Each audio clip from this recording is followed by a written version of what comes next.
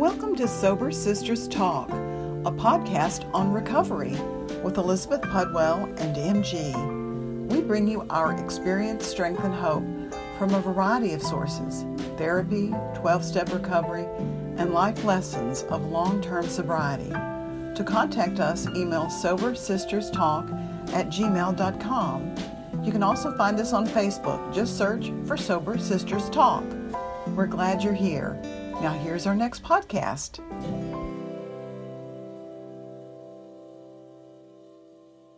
Also, we'd love to invite you to a Zoom meeting this Friday night at 6 p.m. Central Standard Time.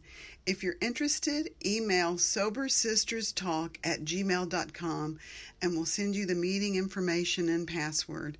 We hope to see you this Friday. Hi everybody, this is MG. I'm Elizabeth Pudwell, and together we are Sober Sisters Talk. Welcome. We're so glad you're here. Today is Friday. It is June 25th, and we are recording with a friend of mine. And I'm assuming that you're okay with us using your name, Cherie? Yes, okay. Of course, yes. I didn't ask you that before. So. I do like to check, Yes. Some people have anonymity stuff, and they don't want to use their real name because other people might figure out who we are. But anyway, I think we all have pretty recognizable voices. So we have, Cherie and I have been working together, and we've been talking about, over a succession of weeks, about her inner circle. And I know this happened for me when I first came into sobriety. Developing a close circle of friends was so important to me. I had to work at it, but I spent a lot of time and energy at it, but I had it because I didn't have anything else going on. I was trying to stay away from the qualifier, and I know you did this too, right, MG? Absolutely. And thankfully, I had a strong group of women friends in my life that I had gotten through college and through recovery and through workplaces. So those women are still in my life, and I even brought in a new guy from my acting community. So I have my what I call more muggle friends, they're not in the Harry Potter universe of recovery. And so, but then I have my recovery support group who have become friends. And for those recovery friends, they're also part of my solid tribe. And if I have something in Spender and Debtors Anonymous, we would call getting outside opinions a pressure group. If we had a big decision to make, we'd get a pressure group together. And these are people where we would explain the situation and then they would give us good feedback. So I still use all these people when I need a pressure group to make a decision about something in my life. But recovery friends are a little bit different. They sometimes just stay recovery, but then sometimes they can become true friends. Like Elizabeth, you're a true friend. So even if you went back out, which I don't think you would, I would still be your friend. You know what I mean? And so I think sometimes in recovery, when people go back out, they not only lose their sobriety, but they lose their community. What was your experience, Cherie?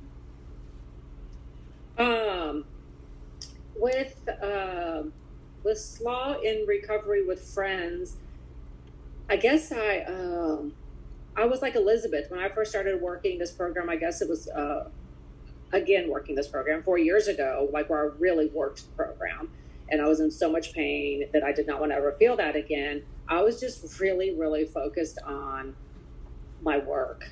And I wasn't focused so much on having friends per se. It was between a couple different therapists, between me working my steps. And I just wanted to get on my steps and work and do everything that I was told to do. And I went out to Carol Weed and did a love addiction workshop. And so I was just work. So I really wasn't focused on relationships. And then I had pulled away from SLAW because I was feeling better. And I probably was here for about a year and a half. And then I pulled away and I was doing pretty good. And then I got in a relationship and I wasn't doing so good as far as showing up how I wanted to. And it was suggested that I come back and go to meetings.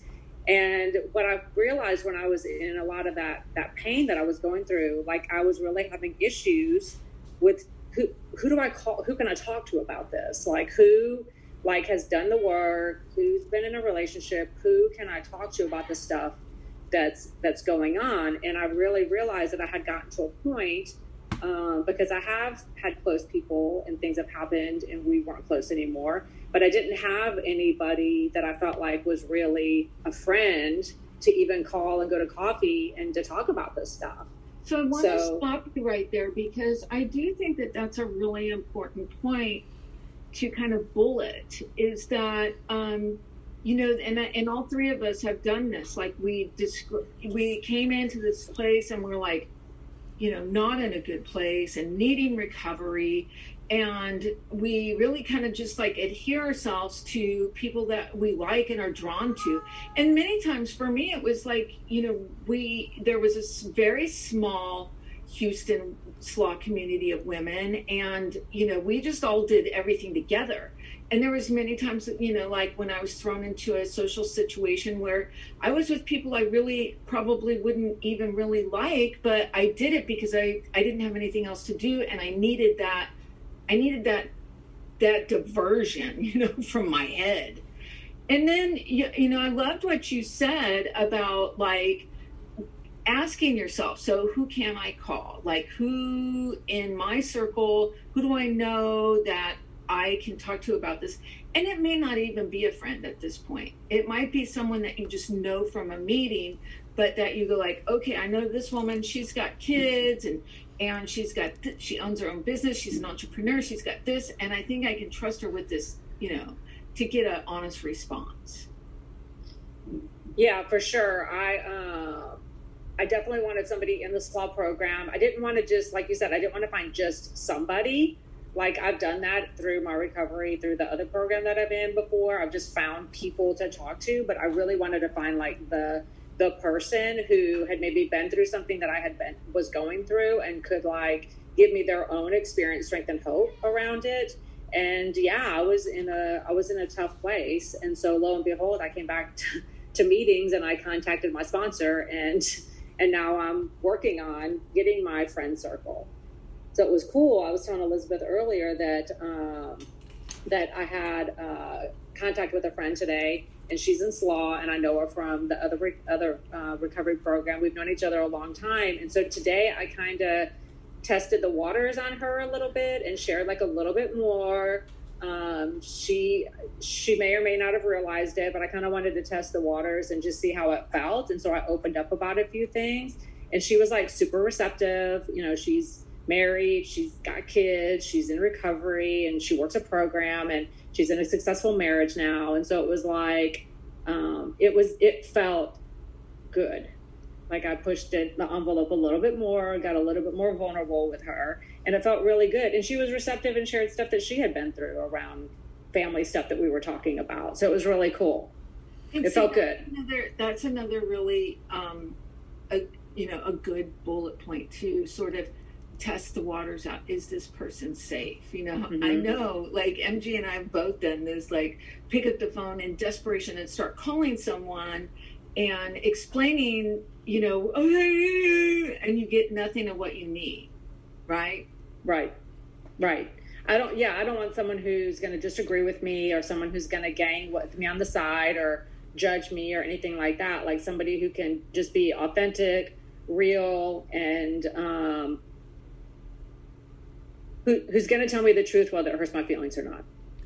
And I want someone who's a little aspirational. So, for example, if I'm going through a thing, like, you know, I have, and I'm just going to call her EL, and she's like so amazing with money, right? She's like a money magnet.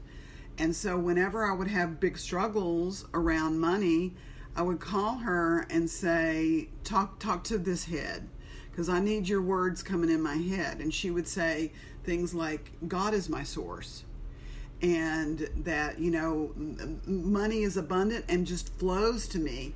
And she would say, go get $100 bill. I'm like, I don't have $100. She goes, no, just go get one. Just go get one. Or like find on the internet like a picture of $100 bill and then print it and like write the affirmation on the back of it. So she would give me some actual action items that I could do that could help me shift my brain energy around money, because I was trying to do the same thing over here expecting a different result.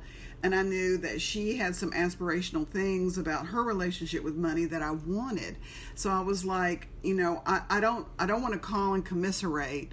I'm not going to call my broke friend and say, man, dude, I'm so fucking broke, which I'm not broke now, but I'm saying back in the day. And I don't want to do that, because I think that's like staying at the level where I am wallowing, and I don't want to do that. So I think it is important to... Right. There is a point, right, MG, when you needed that commiserating. I think so, sure, because it's sort of like I'm not so lonely. I have people who are experiencing the same thing. So, to be able to identify and kind of be in that same place with. And so I think you're right that it does change as far as like my recovery and growth is concerned. But I don't, I had a friend that I was raised with, and she joined the Navy. I joined the Air Force. We kind of had some kind of concurrent things going on. But when I got sober and got into therapy, I saw her where she would just, she was just doing the same thing over and over and over again. And I started confronting her. And I was just like, this is the 4th time I've talked to you this month where you've been suicidal. And I'm just like, what are you doing? What are you doing? I'm worried. And she was like, I just can't do anything. I'm so depressed, blah, blah, blah. Well, I called her mother because, I knew this woman. And I said, I'm very worried about your daughter. Well, this woman got so mad at me, she never spoke to me again. Right? So it was like I wasn't able, because I was getting help and I was getting better. I kind of wanted to impose that on her. I couldn't just continue to talk to her and wallow with her. But I think when I got into recovery, especially with SLAA, it was important to have those litter mates that you could kind of like, talk about where you were. I don't know. And I do want to, that's exactly why I asked that, because I do think it's important that you have that commiserating thing, and it doesn't have to be that you commiserate. There's just, when you first come in, it's so important to develop that inner circle, to have that foundation so that you can call people, so that you're in a meeting and everybody's going to dinner and you don't know anybody, but then there's there's someone, there's your litter mate next to you, and you guys have been sitting together and they go like, you want to go? All right, let's try this.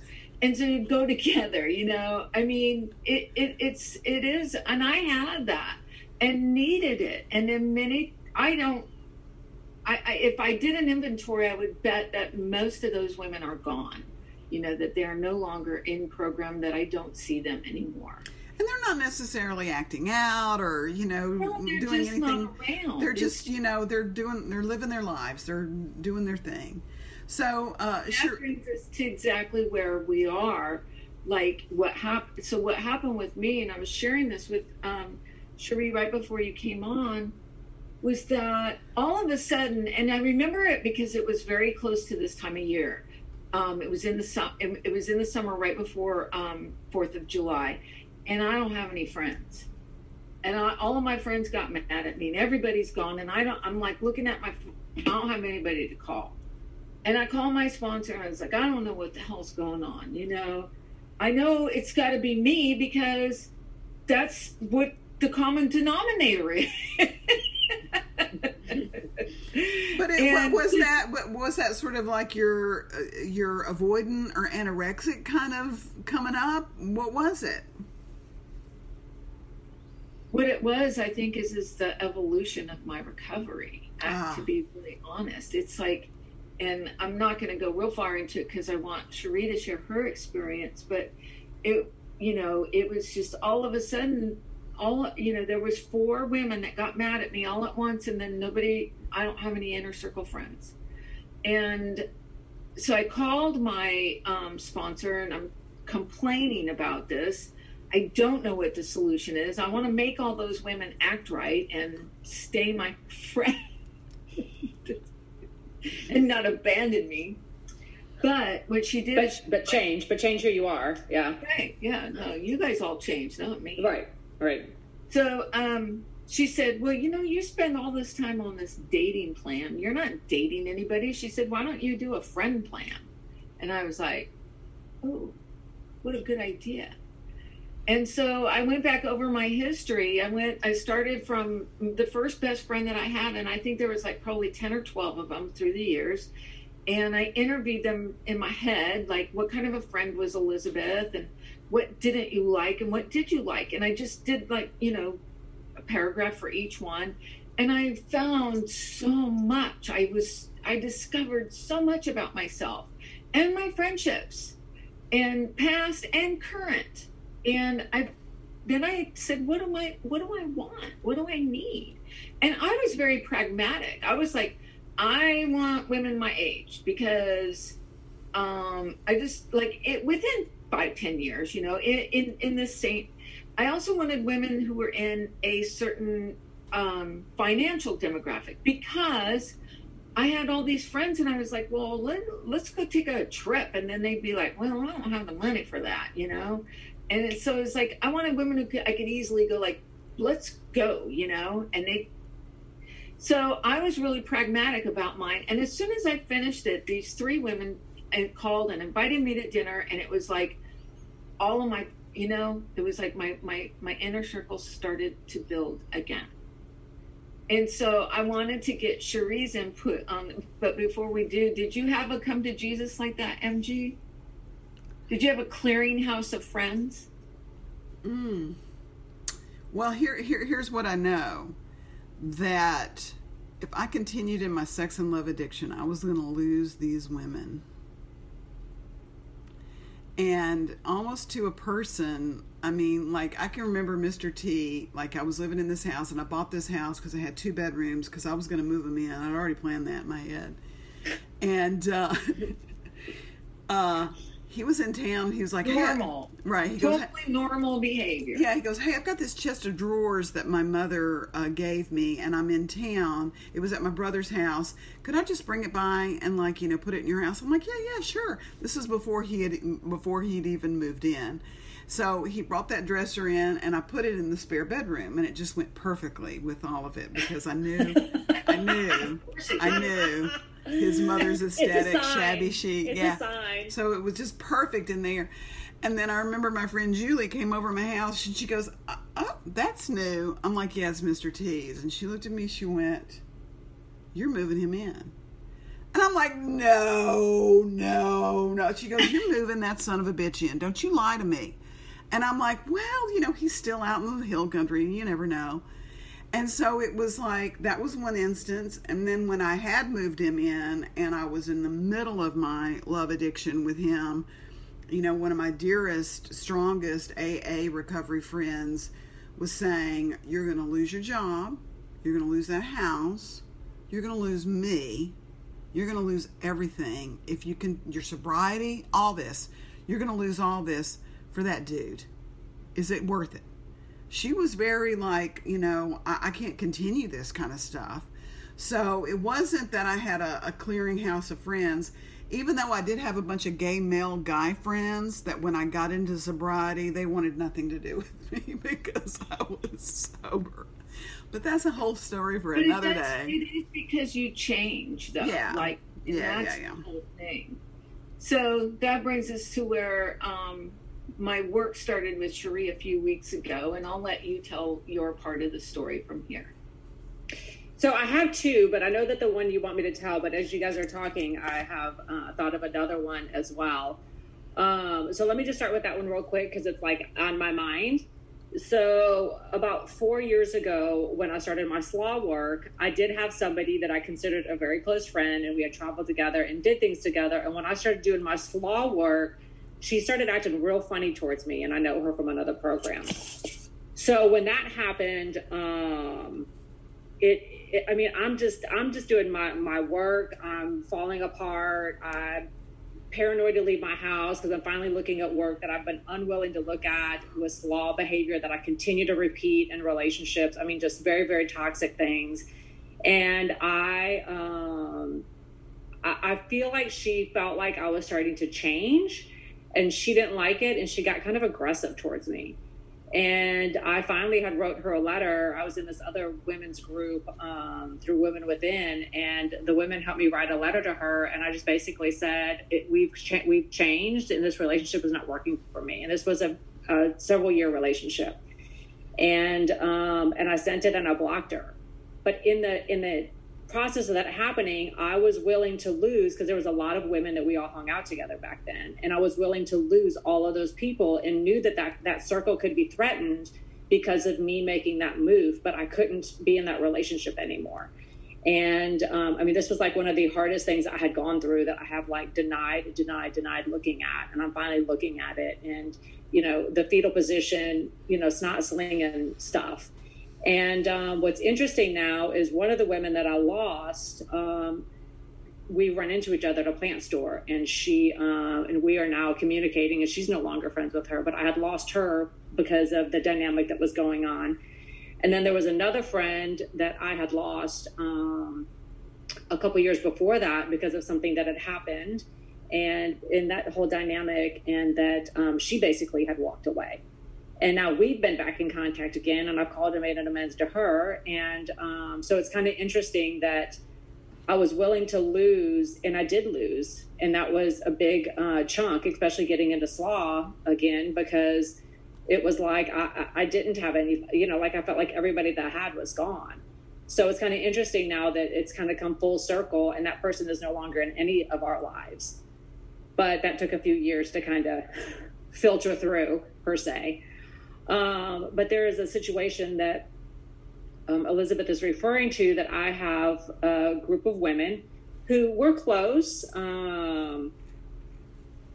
not close like that I go to them for like personal advice per se, but we're close in the respect of we like to enjoy doing the same things. We really help support each other in doing manifesting things and things like that. Like, it's a very positive atmosphere. And in the last probably year, things had gotten kind of, conversations had gone directions with everything going on in the past couple years, year and a half, that I wasn't comfortable with it. And so what I did, which is what, my default is fight, flight, or freeze. So I fled. And then as I was talking to Elizabeth about the situation, she's like, you need to talk to them. You need to have a conversation with them. So it's like, okay, so in this conversation, what do I want that to sound like? Okay, they don't need to change anything. But it's unfair for me not to be honest about where I'm at and just leave. And it didn't feel clean on my behavior. I didn't like that I defaulted into that again. So it wasn't about them changing anything, but it was about me coming clean in that relationship. So I had asked them if we could all get together, and they said yes. And I was like really honest about, some things that I was struggling with in the group, with this group of women. And I said, you guys don't need to change at all. I said, but this is where I am. And if this is going on, then, that I won't be able to participate. And you guys don't need to change anything. And it was interesting though, because everyone went around and shared kind of where they were around that. And they all agreed too that they don't want to do that either. Like, we kind of, this, with everything going on, I think there was like a little bit of funk that a lot of people got in. And then there was another thing in that same dynamic and I just asked, I said, if you guys don't mind, if these things are going on, I'll just back up or go out of the room or do whatever, but you guys don't need to change anything. I need to change, but I need to make sure that you guys are okay with the changes that I need to make to take care of myself. And they were like, yeah. And as a matter of fact, I feel this way and I feel this way. And it actually ended up like way better than what I expected. But I didn't come in as going, you did this and you did this and you did this. I really wanted to stay on my side of the street, clean in my behavior. You guys, I love you. You don't need to change anything. I love our dynamic pre all of this. And I just want to find a new version of us to go back, but to go forward in our relationship and develop this new thing. And everybody was like, sounded like they were at the same place. And it was actually really, really beautiful. And, you know, these are not skills I learned growing up. Mine is fight, flight, or freeze. That's it. You know, my teenager's going to fight. She's going to tell you to F off. She's going to get in your face. And, you know, my little girl is going to get timid and run and hide. And, yeah, so it feels good because I feel like I'm in clean behavior with myself, but also with them. Like, I didn't say anything that I need to go back and, oh my God, guys, I'm sorry. I really didn't mean that you did that. It wasn't about them. I'm the one that had changed. You were in your functional adult through that whole thing, it sounds like to me. Yes. Amazing. And it feels so amazing being in your functional adult. I mean, who knew, right? Like, I didn't learn this growing up. I didn't learn it growing up. You know? And I love that how you talked about, like, you know, the fight, flight, or freeze, and, like, you know, noticing that isn't serving, you know. And it was hard. Like, I'm sure it's humbling. But, you know, one of the things that she brought back to the group was that let's not talk about politics, because it wasn't part of how the group functioned anyway. They're not a political group. They're not solving any issues there. And they were obviously divided in how they thought, or whatever it does. I mean, even if you're not divided, you don't need to talk about that if it's not part of what you do, what your group is about. And I love that she, you know, created that boundary. And then, because I knew how important, because of the way she had brought it to me before, some of those women were for her. And how much value there was. But Cherie, I can really identify with the idea of, like, going to the group and, like, talking to them about the situation. Like, what a foreign fucking concept for me. Certainly, I didn't get any of those skills or any of that kind of training from, like, well, let's just go and just have, like, a rational conversation about, like, what's happening and what our feelings are and what, like, I feel like I want to do. But none of that. So I love Women Within, because, you know, that really gave me a lot of new technology that I didn't have about kind of brokering these kind of situations, and giving me some scripts and things to do around that. So that was really helpful. But then also this concept of the inner child and, like, you know, being able to be a functional adult. And ultimately, what do you want to be happy? I mean, what do you want to do to be happy? And I think that that's what Elizabeth is so good about, but giving you that challenge to go and, like, say, hey, let me show up in a different way.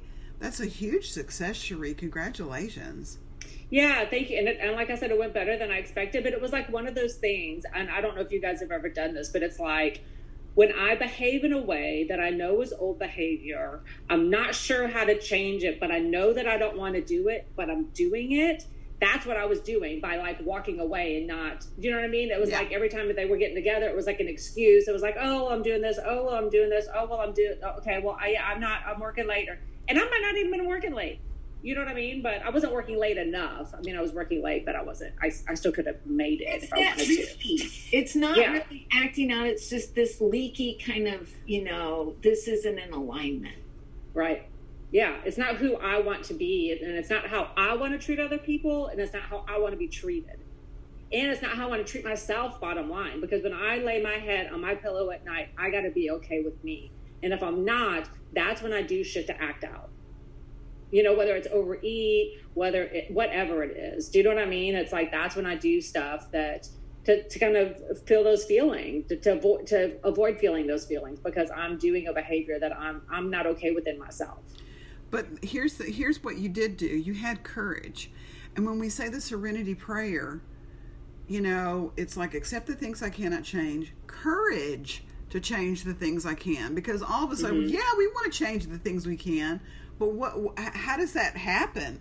Well, we got to have a little courage to, like, either talk to some people or to do something differently. You know, I was doing some work with Elizabeth, the Law of Attraction group, and I just wasn't feeling it, and I was feeling a little bit wonky about it, and I didn't want to give up my Saturday afternoons, and I was just like, I just talked to Elizabeth about it. I was just like saying, listen, here's what's going on, because part of it was like, I didn't, you know, I felt some discomfort. What is that? What's going on? And I was able to isolate some specific reasons why I didn't like it. And I remember, sitting on her couch in her living room talking about it. And that's how this podcast was born. Oh, wow. Because she was like, I still think we need to do something together. And then I don't know whether it was because it's been so long, whether it was my idea or her idea, but we were like thinking about getting together and doing a podcast where we can talk about stuff. And I was like, oh, this sounds really, really good to me. And so as a result of my courage to talk about and I don't want to even say, it wasn't even disappointment. It was just like ennui that I felt like it's not resonating with me, but discomfort. Yeah, it's discomfort. Right. But having the courage to say something because I trusted her. And Cherie, it sounds like you love these women. And you were I do love these women, and they're very special, and we've done some very special things together. And we've had hard conversations around things before that almost broke up the dynamic of our group.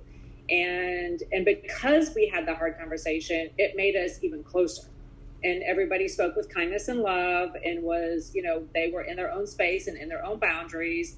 And so, but in this situation, it was me coming to the group, not the whole group and us doing the work, doing it together. But it was me going, okay, if they do not agree with me, I'm willing to step away because I have to be true to myself. But everybody was very warm and inviting, and everybody shared where they were. And a lot of people, they all had like different shifts in different ways.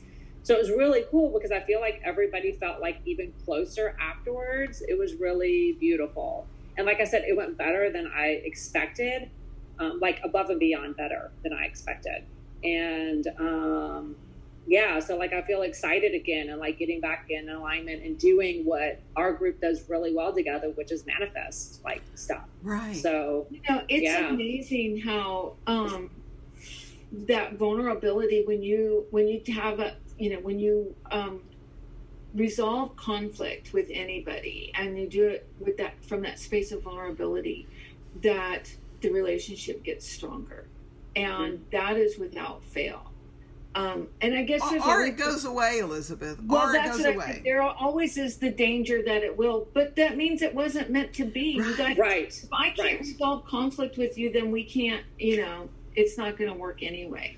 But Cherie, the thing that I'm so excited about is because you're modeling for us like the gifts of recovery. This is what happens when we live in integrity.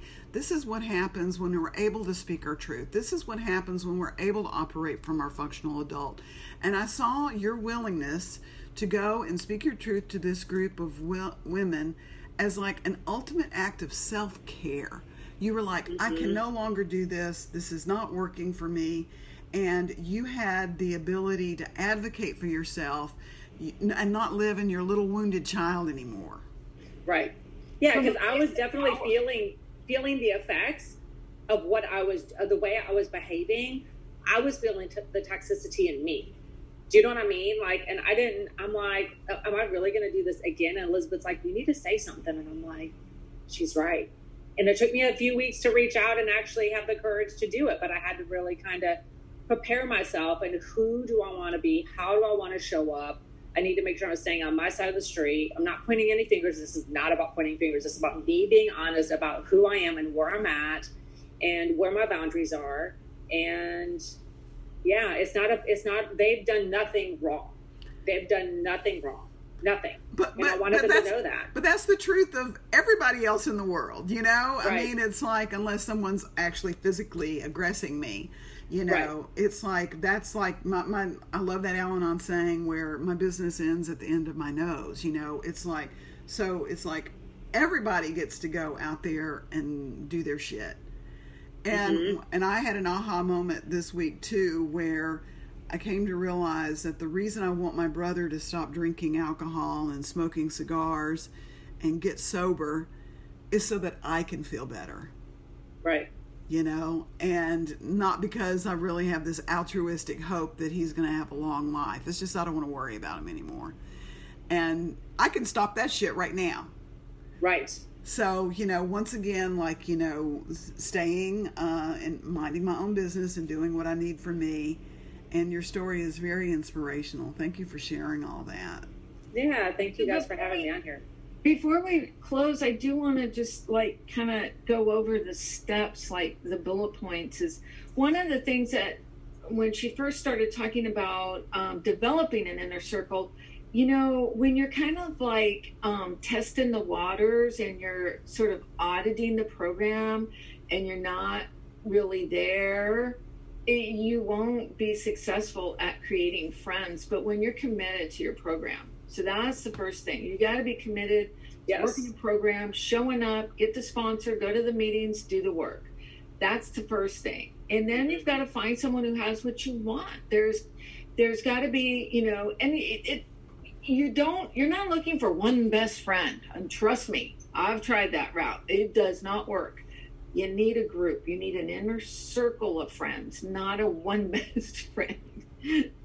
And then you got to do this thing where you know, like what she talked about with the friend today. Like you start out with a little bit of, is this safe? You test the waters and you kind of delve a little bit and then you delve a little bit more. And then I heard it described one time in this book. I read it described in this book that intimacy is as if we are taking a fishing line, and I take a fishing line and I give you one thread and I share something intimate with you, and then you share back, and then I share back again, and then every time we share back and forth, there's another thread that is strewn between us until you become, it's very strong, and that thread is like, you know, it's like a spider web, and it catches all of these stuff, which is what she described with her group of friends. Mm-hmm.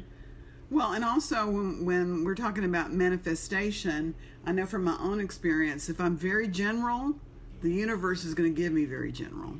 Mm-hmm. If I'm very specific and very clear and I can like hone in on it, here's what I want, here's what I want, here's what I want. This is how I want to feel, this is how I want to feel, this is how I want to feel. And be very specific about that energetic offering, then the universe is like, oh, okay, that's what you want. Okay, I can give that to you. Because if I'm like, I just want some stuff. Well, here's some stuff. I'm like, no, I don't want that. Well, what do you want? I'm trying to help you out, sis. What the fuck do you want? You got to be specific. And you said stuff. The last thing that I'll share is that sometimes I just need a sentence. I need a sentence of what to say. I did that today, and we'll save this for a whole nother podcast, but I really like that. Like, what do I say? How do I say that? And then find a way that fits for you. Mm-hmm. Thank you so much for coming on. She's now thank you. So don't forget to come to our meeting. We have a meeting every Friday at 6 p.m. And I don't know how you get if you go to the Houston SLA meeting schedule, you can get the meeting ID on there. Or email one of us and we'll give it to you. It's a great women's meeting. Thank you. Until next time, listeners. Bye-bye. Thank you. Thank you. Thank you for listening to the Sober Sisters Talk podcast. To find our podcast, we're at www.sobersisterstalk.com. We're also on Apple iTunes and on Facebook. See you next week.